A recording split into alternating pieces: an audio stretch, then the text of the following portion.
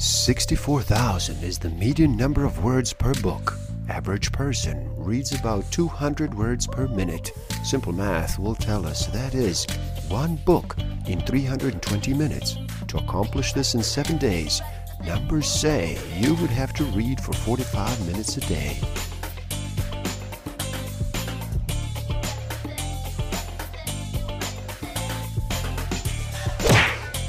Don't forget to subscribe. Hit that notification button, like, comment, and share. Enjoy. Hello, and hippie day.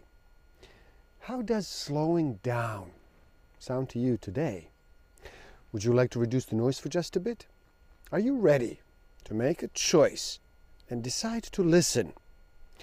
My name is Igor SF Walker. I'm here to remind people to slow down, to reduce the noise, to walk their lives into a natural flow. Welcome back to the Book of the Week series. Every week, as I read another amazing title, I share it with the world. Today, we look at Reality is Not What It Seems. The Journey to Quantum Gravity by Carlo Rovelli. In this video, we will look at what are the elementary ingredients of the world. Do time and space exist? And what exactly is reality? Theoretical physicist Rovelli has spent his life exploring these questions. We will discover how our understanding of reality has changed over the centuries and how physicists think about the structure of the universe today. What is science? Who are true scientists? And why is any of it reliable to begin with? So stick around till the end, as I will share with you a way to discover some of the secrets hidden inside of yourself, how to discover elementary ingredients inside of you. And I will share a way to find out why you do the things you do. What are the hidden motivators behind the scenes? These innate human needs we're sometimes not even consciously aware of. If we try to put together what we have learned about the physical world in the course of the 20th century, the clues point towards something profoundly different from what we were taught at school. An elementary structure of the world is emerging, generated by a swarm of quantum events where time and space do not exist. Quantum fields draw space, time, matter, and light, exchanging information between one event and another. Reality is a network of granular events. The dynamic which connects them is probabilistic between one event and another. Space, time, matter, and energy melt in a cloud of probability. From time immemorial, or at least since humanity had left written texts, which have come down to us, men have asked themselves how the world had come into being, what it was composed of, how it was ordered, and why natural phenomena occurred. For thousands of years, they've given themselves answers which are all similar. They resembled one another.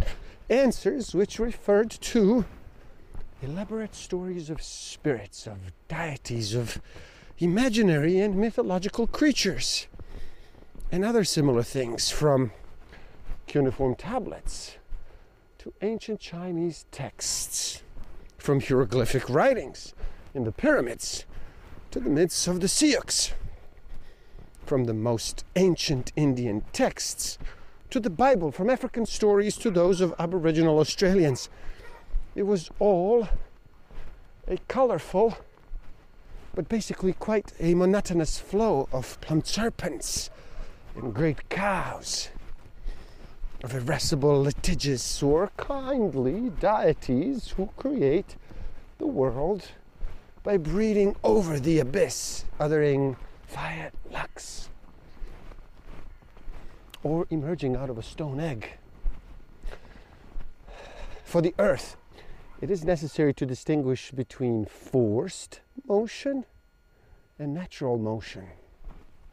Forced motion is called by a thrust and ends when the thrust ends. Natural motion is vertical, upwards or downwards. And it depends both on the substance and the location. Each substance has a natural place, that is to say, a proper altitude to which it always returns. Earth at the bottom, water a little way above it, air a little higher still, and fire even higher. When you pick up a stone and let it fall, the stone moves downwards because it wants to return to its natural level. The air bubbles in the water, fire in the air, and children's balloons move upwards, seeking their natural place. We must not think of forces acting directly between distant objects, as Newton presumed. We must instead think that there exists an entity diffused throughout space which is modified by electric and magnetic bodies, and which in turn acts upon, pushes and pulls those bodies. This entity, whose existence Faraday intuits, is today called the field. What is then a field? Faraday sees it as a formed by bundles of very thin lines, infinitely thin, which fill space, an invisible, gigantic cobweb filling everything around us. He calls these lines lines of force, because in some way these lines carry the force. They transmit the electric and the magnetic forces from one body to another, as if they were cables pulling and pushing. 20th century physics has radically modified the Newtonian image of the world. The new steps are the basis of a great deal of today's technology. The deepening of our understanding of the world is based on two theories: general relativity and quantum mechanics. Both demand a daring re-evaluation of our conventional ideas about the world, space and time in relativity, matter and energy is in quantum theory. The sharp distinction between fields and particles introduced by Faraday vanishes. The general form of a quantum theory compatible with special relativity is thus called quantum field theory, and it forms the basis of today's particle physics. Particles are quanta of a field, just as photons are quanta of light. All fields display a granular structure in their interactions. During the course of the 20th century, the list of fundamental fields was repeatedly updated. And today we have a theory called the Standard Model of Elementary Particles, which describes almost all we see, with the exception of gravity, in the context of quantum field theory. The development of this model occupied physicists for a good part of the last century, and represents in itself a wonderful adventure of discovery. Einstein showed over a century ago that we cannot separate time and space, that we must think of them together as a single whole, space-time. The moment has come to rectify this and bring time back into the picture. Space, as an amorphous container of things, disappears from physics with quantum gravity. Things, the quanta, do not inhabit space. They dwell one over the other, and space is the fabric of their neighboring relations. As we abandon the idea of space as an inert container, similarly, we must abandon the idea of time as an inert flow along which reality unfurls. Just as the idea of space continuum containing things disappears, so too does the idea of a flowing continuum time during the course of which phenomena happen. Quanta of gravity do not evolve in time. Time just counts their interactions, as evidenced by the Wheeler-de Witt equation. The fundamental equations no longer contain the time variable. Time emerges like space from the quantum gravitational field. This was already partially true for classical general relativity. Time already appears as an aspect of the gravitational field, but as long as we neglect quantum theory, we can still think of space-time in a rather conventional manner, like the tapestry in which the story of the rest of reality unfolds, even if it is a dynamical, moving tapestry.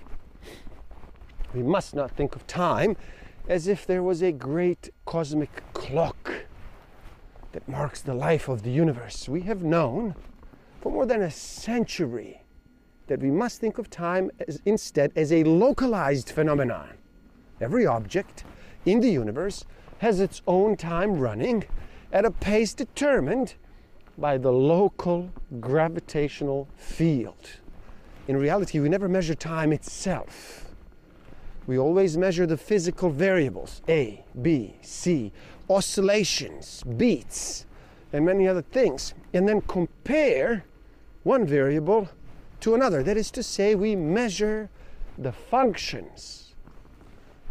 We can count how many beats per each oscillation, how many oscillation for every tick of a stopwatch, how many ticks of a stopwatch between intervals of the clock on the bell tower. The point is that it is useful to imagine that a variable t exists. The true time which underpins all those movements, even if we cannot measure it directly. What Copernicus, Newton, Einstein, and many others did was to build upon pre-existing theories which synthesized empirical knowledge across vast fields of nature, and to find a way of combining and rethinking them to improve the general picture. This is the basis on which the best research of quantum gravity operates. The origin of knowledge, as always in science, is ultimately empirical. But the data on which quantum gravity is built is not new experiments. It is the theoretical edifices which have already structured our knowledge of the world in forms which are only partly coherent. The experimental data for quantum gravity are general relativity and quantum mechanics. Building on these, trying to understand a world in which both quanta and current space exist may be made coherent, we attempt to look towards the unknown. Dirac gives us encouragement. We do not presume to be of their stature, but we do have the advantage of sitting on their shoulders. And this allows us to look further than they did. One way or another, but we cannot but try. Science is sometimes criticized for pretending to explain everything, for thinking that it has an answer to every question. It is a curious accusation. As every researcher working in every laboratory throughout the world knows, doing science means coming up hard against the limits of your ignorance on a daily basis. The innumerable things which you do not know and cannot do. This is quite different from claiming to know everything. We don't know which particles we might see next year at CERN, or what our next telescope will reveal, or which equations truly describe the world. We do not know how to solve the equations we have. And sometimes we don't understand what they signify. We don't know. If the beautiful theory on which we are working is right, we don't know. We don't know what there is beyond the Big Bang. We don't know how a storm works, or bacteria, or an eye, or a cell in our own bodies, or our thought processes. Scientist is someone who lives in the of the awareness in of its own ignorance, in direct contact with our unknowable limits, with the limits of our understanding. Science is not reliable because it provides certainty. It is reliable because it provides us with the best answers we have at present. Science is the most we know so far about the problems confronting us. It is precisely its openness, the fact that it constantly calls current knowledge into question, which guarantees that the answers it offers are the best so far available. If you find better answers, these new answers become science. The answers given by science then are not reliable because they're definitive. They're reliable because they're not definitive.